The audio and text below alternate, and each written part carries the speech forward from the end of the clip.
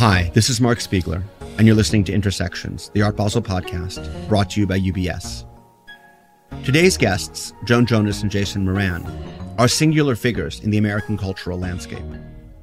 Born in 1936, Jonas grew up in New York City within a culturally engaged family, and she became a performance artist long before the term even existed.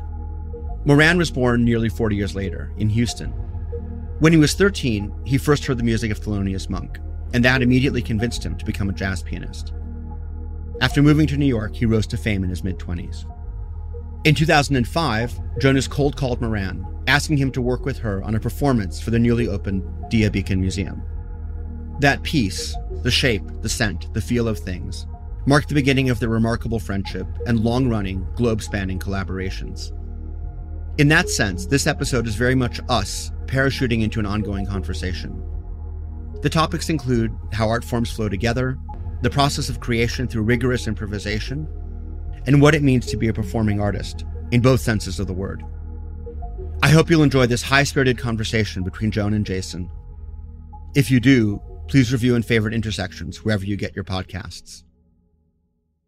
Joan Jonas, Jason Moran, welcome to the show. It's great to have you today. Before we start, I'd love to give our listeners a sense of place. So, Joan, where are you today and what do you see around you?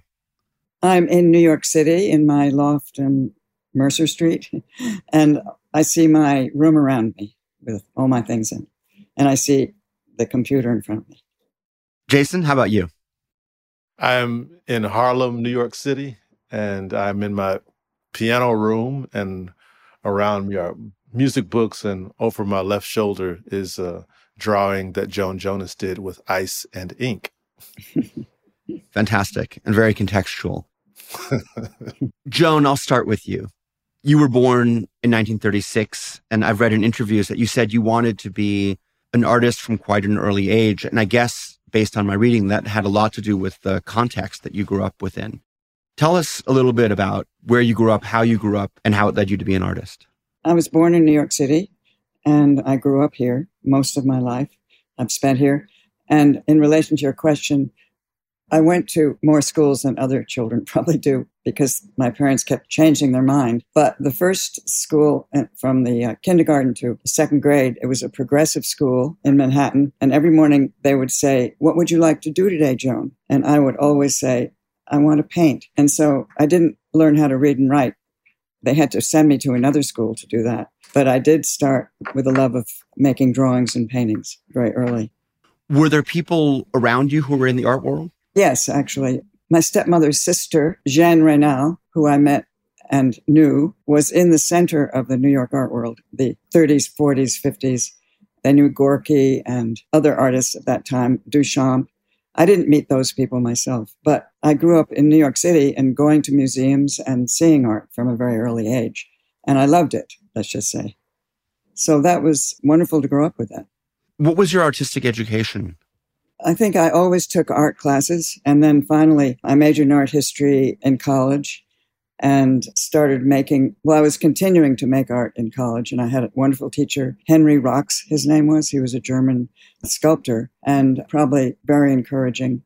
Not that he thought I had talent, but he was just a very good teacher.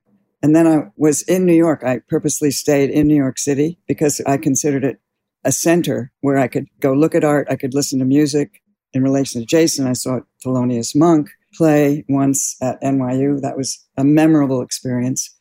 So I began to, in the 60s, go to everything I could in the downtown scene. Dancers, sculptors, painters, this group below 14th Street, in which it was a very exciting time and innovative in the visual arts and in music and every other form. All these mediums, for me, were overlapping and interrelated. And that's how I began to think about my own work.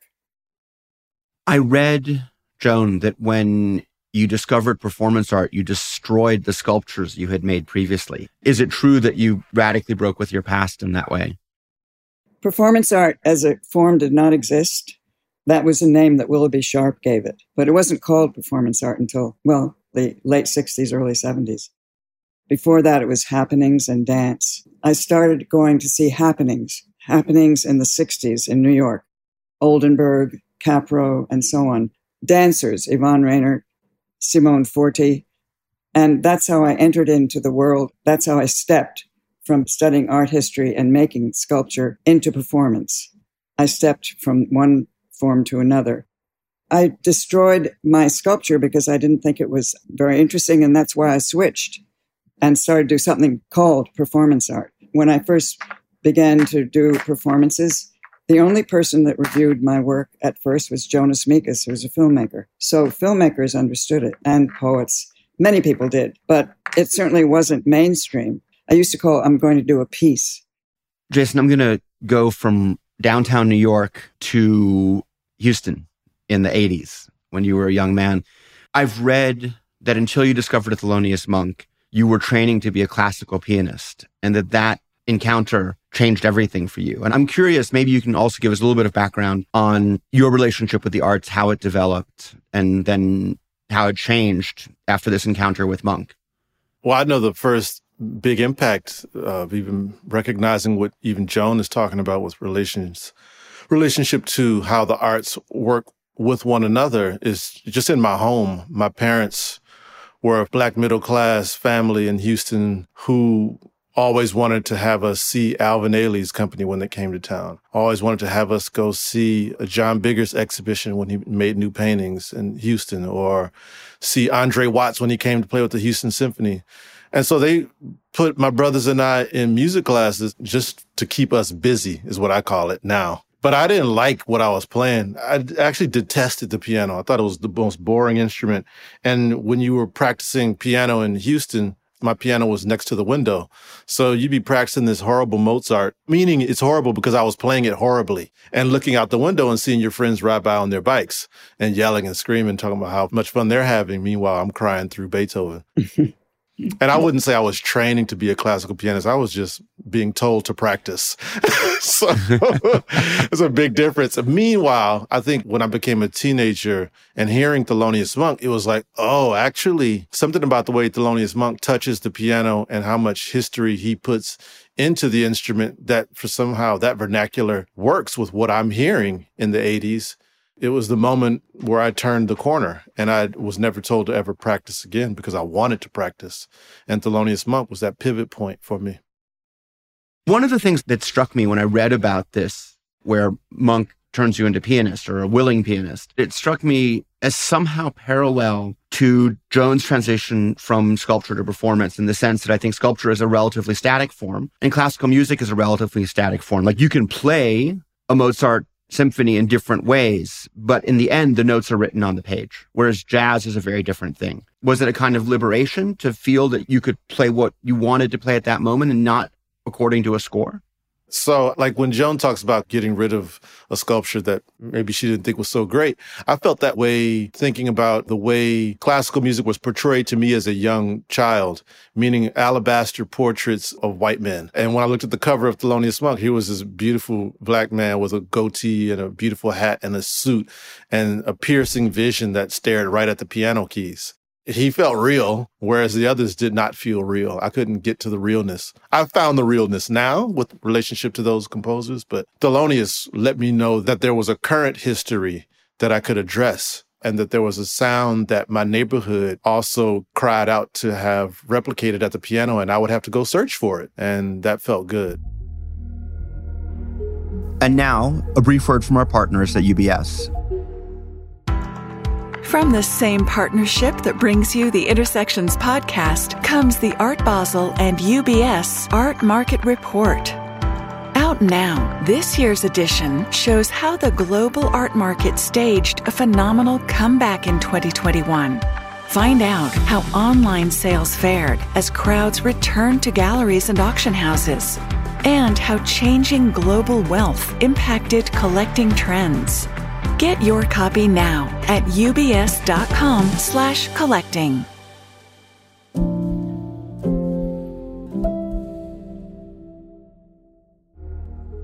And now back to the show.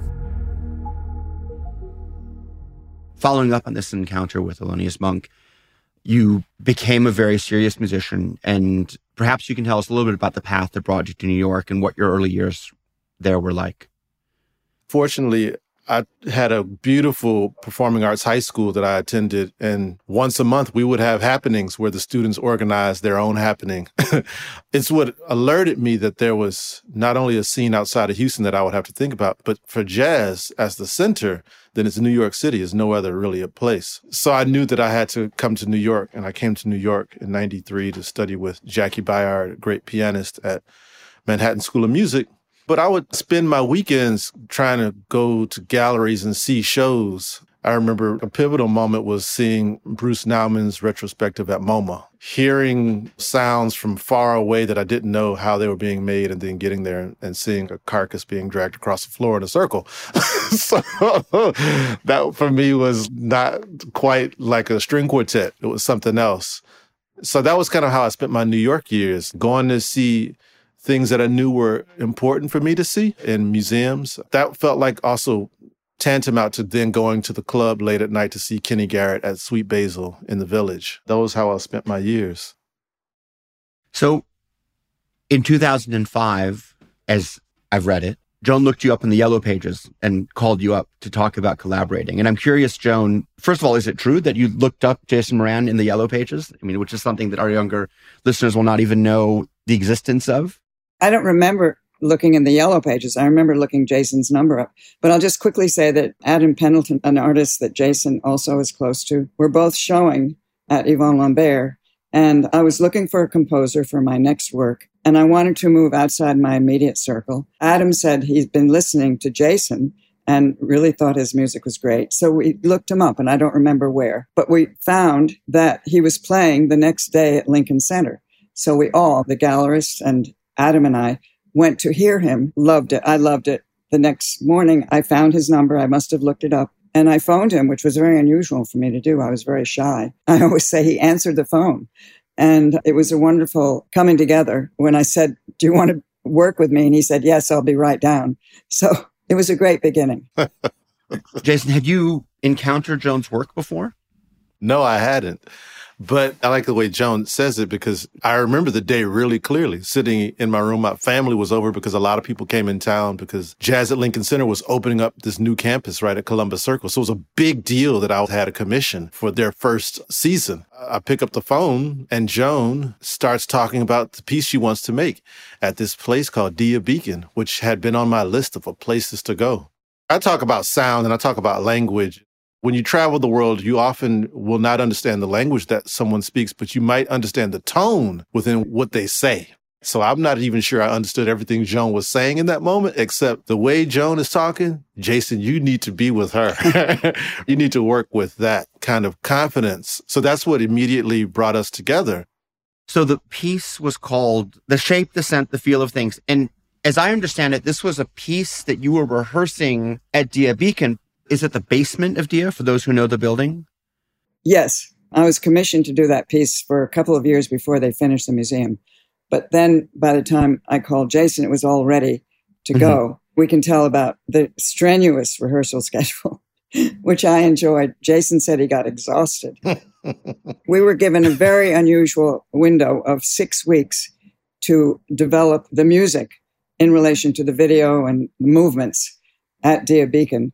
So we went up there during the week for 6 weeks and worked all day long. Jason would bring music in and look at the video and my movements and react to that. And then I would react to Jason's music and move in relation to that. We had a dialogue where I would say, I love that. I like that one better for here. So we went through the piece painstakingly from beginning to end. But for me, it was a wonderful and exciting process. I really loved it. Yeah, exactly. Look, for musicians, when they rehearse, you can go 3-4 hours and then you stop and then maybe you get 2 or 3 rehearsals, maybe, and then you have a concert. But for what Joan was creating, it demanded a lot more time. It demanded a lot more energy, of which I think I may have been I was just turning 30, maybe. I thought I had energy until the first week of rehearsal. I was knocked out on my back for that weekend when we had 2 days off. I never knew what it felt like to sit at a piano for about 7 hours straight and just try to create. And Joan allowed for that space and let me just make a lot of noise until we started to find these gems of phrases that we put together. And I really was bringing as much as I could to it. And Joan has such a keen ear that she would highlight moments that I also thought were really good. And then we would stitch it together. I think it'd be great if you could talk about what this piece is. What was the audience seeing? What were they hearing? What was the mix of images and performance and music that piece encompassed? Well, it was developed in the space of one of the basements of Die Beacon, huge columned space. And it was based on the writings of Aby Warburg, a German art historian. That was the text, and there were characters. José Blondet played Aby Warburg, a performer, Ragini Haas, and we played the part of nurses. It was set up like a sanitarium because Aby Warburg had a breakdown, and he wrote this text that I was using as proof that he had recovered. So I set up the situation. The audience was on bleachers looking down a long corridor of columns. Jason was very close to the audience on one side, and this corridor was the performance space. And there were projections on screens far away and then a screen that moved close. That was the physical situation. It was a performance, but also it had text. Jason also used the sound of the space. For those who don't know the building itself is enormous, but what's particular about that basement is that it's a lot of unseparated space. It's just, I don't know how many tens of thousands of square feet it is, but I imagine it has a very particular kind of feel to it for a musician. Right. The acoustics were, if you played a note on the piano, it would ring for about 15 seconds of delay. So it's got quite a different sound and feel. The themes that I composed had to work with that delay in mind, which felt great. But it's not traditionally how musicians practice in small practice rooms that are literally 3 feet by 5 feet. We generally practice in very small spaces. So here I was graduating, being out in the world, playing concerts and festivals, but now working in a space that almost brought me back to the beginning. I would have to relearn how to play a phrase in music so that would make sense in the room. Joan brings about an awareness of space that I also thought was really important for a musician to understand, that you'd have to think about the space. You just couldn't walk in and present and then feel like you did your job, but you'd have to really work with the space. And sonically, it's what musicians who travel the world or people who are concerned with sound when we travel the world, it's what we have to be aware of. Was that intimidating, the space and trying to play within it?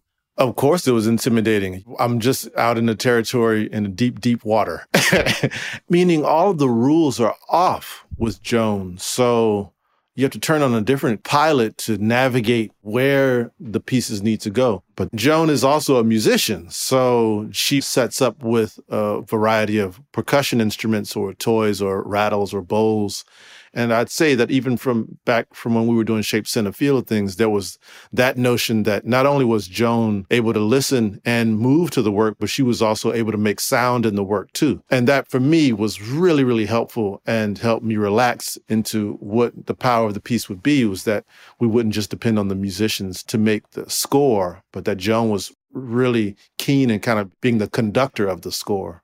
And each of the pieces, they all have this moment where we get to playing. It's a real exchange. One thing Joan talked about frequently when we'd be in process is having a moment where she wouldn't say it, but I'm putting the language, take a solo, is what we call it in our world. I just want to say that Jason also had a big effect on me in that sense that he's from a jazz tradition. I had listened to a lot of jazz as a child, but I don't know that much about it. Jason gave me the place and the encouragement to develop the percussive aspects of my work. Because in my early work, I only made little tapping with stones, with blocks of wood, tap them together, hit them together. I had cones that I sang through, things like that. But it wasn't until I started working with Jason that I really felt the confidence to improvise the way we did together. So one of the things that was confusing or seemingly contradictory to me when I was doing the research for the podcast was the fact that, on the one hand, Jason has described you, Joan, as reacting to the music during the performances. On the other hand, Joan, you're known for a very precise choreography. And I'm curious how these things fit together in your minds, because the reaction would seem to involve improvisation, but precise choreography sounds like it's a pretty strict script. So how do these things play together during a performance, during rehearsal? Well, I'll say, first of all, whenever Jason plays one of our favorite pieces from the shape, I want to get up and run around and dance. That's the way his music makes me feel. So, yes, my performances are very precise and rehearsed, but the process that goes before that is totally open and improvisatory. I think what happened to me in my performance in working with Jason, I had never worked with a composer for that long, that frequently. What happened was that he would play the same pieces, so they'd always be predicted, and I knew what they were. But because Jason is the kind of musician that he is, the dynamics would change. And that's what I would react to. And I think that more and more over the process of years that we work together, I react to his music with very small variations. But there's always a different energy. Even though I might do this almost the same movements, there's a different energy. My work is loose enough so that I don't do radically different things, but I might just move a little differently. That's where the dynamic relationship comes between us when we work together. It's sort of a freedom and an openness within a structure. I want to go a little bit broader now and talk about the creative process as both of you see it. Not so much working with each other, but as individuals. Jason, you've talked a lot in interviews and podcasts about the way in which your personal life, your personal history, and your work are kind of inseparable. And I think, Joan, you've talked in an almost diametrically opposite way about this notion that when you enter the work, so to speak, you cross a certain threshold. And it seems to me like this is one way in which you maybe see work and how you relate to it individually quite differently. Maybe I'll start with you, Jason. How do you see the border between the personal and the professional, between the work and the life? Yeah, unfortunately, I don't see it. I've been attracted to the musicians and the ones I've been taught by who didn't blur that line. And I'd say that I'm also born of a music tradition that says that it is your duty to actually put your personal into the work. And that it wasn't necessarily only for your own therapy's sake. It would also be for the therapy of those who didn't know they also needed to insert themselves. And as musicians, I just am attracted to what Duke Ellington decided to paint when he did a portrait, a tone parallel to Harlem, or the way Nina Simone yells at the piano and into the microphone about what she feels about the 1960s or America in general. I'm just born of that tradition where in music it's required, I'd say, because I think as a listener, it's what I'm attracted to. And so I just feel like that's what I'd say the history of jazz is also built upon from the earliest days in New Orleans with King Oliver and Louis Armstrong in the 19-teens, that they are painting that picture in a way that the music lives in the city, and for the people. And it expresses a tradition through improvisation that shows that there is a unity that can be arrived at without a piece of paper. And that unity will be needed to make a movement. So that's the one that I follow in. Joan, how do you see this? Well, I think that statement is true, that I always have to make a space, be it 5 by 5 or the size of Dia Beacon. I have to make a space that I step into and become almost not another character, but not quite my own personal self. I think that is a reference to me. When I began to make performance in the late 60s, a lot of people were doing autobiographical works and talking about themselves, and I never wanted to do that. So when I say my personal life, I was talking not exactly what Jason is saying, but about autobiography. I never wanted to use autobiography. I always went outside of myself. On the other hand, I very much believe that the work exists in a context in the world. So I have to know what's going on in the world, and in that sense, not be separated. And it affects my work. It affects the content of my work. On the other hand, I do have to step into that space, but it's not exactly throwing away everything personal, because my work is recognizable as my work. I'm in it. So it's complicated in that sense.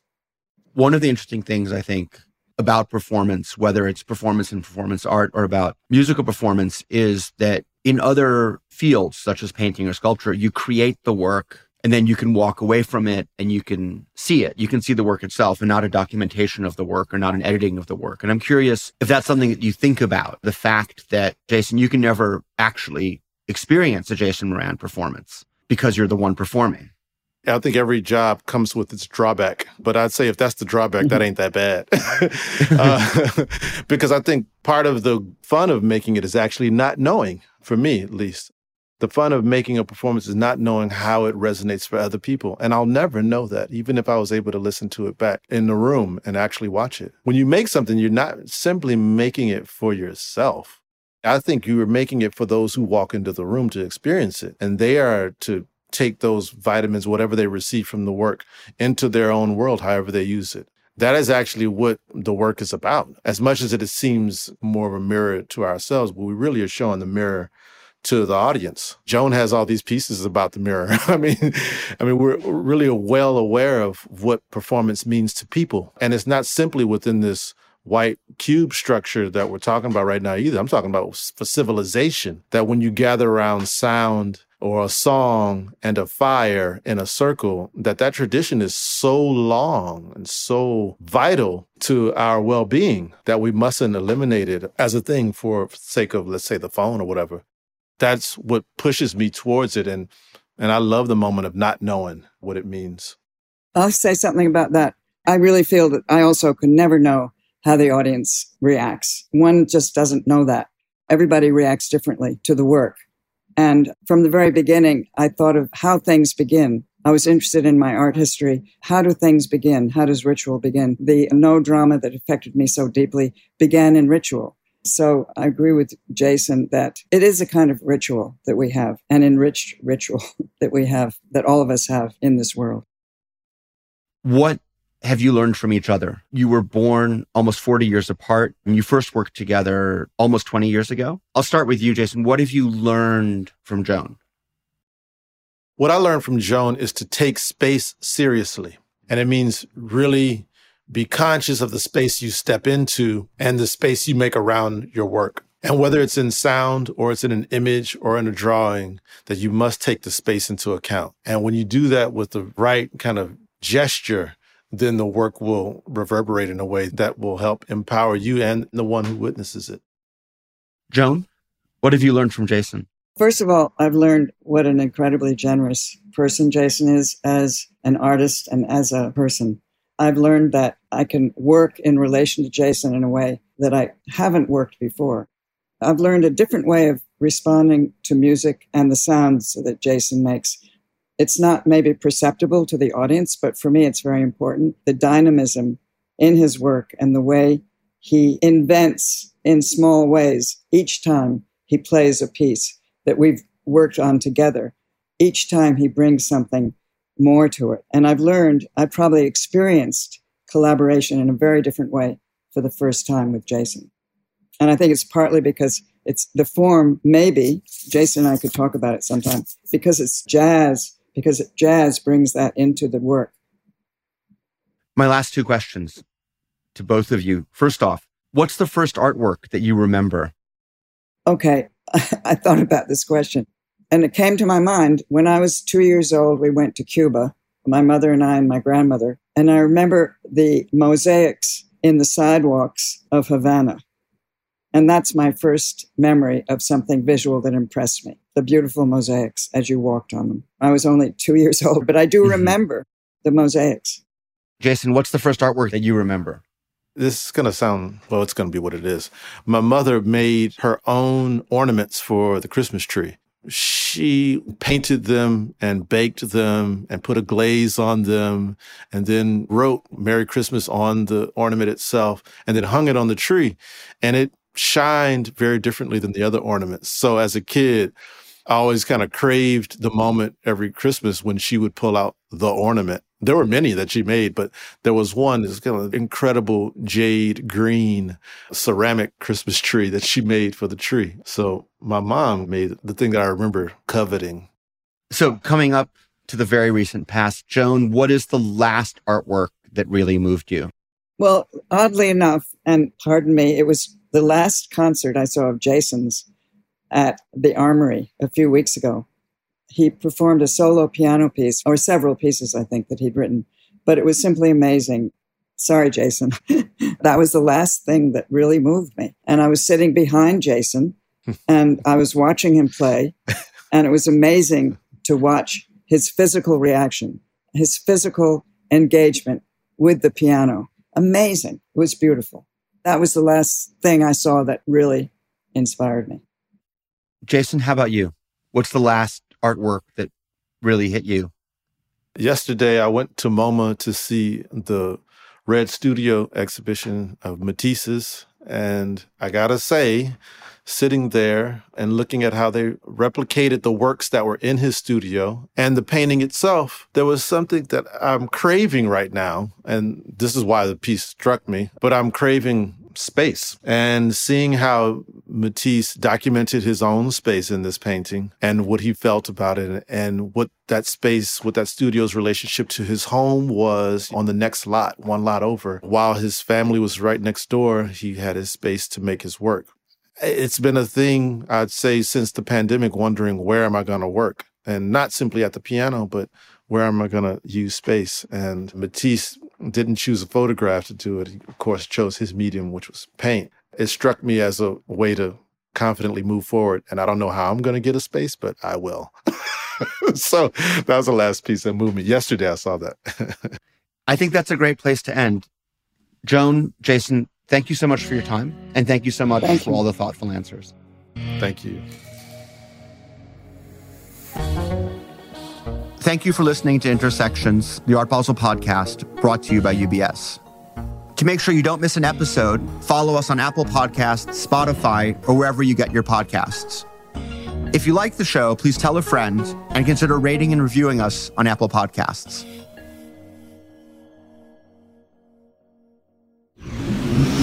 Audiation.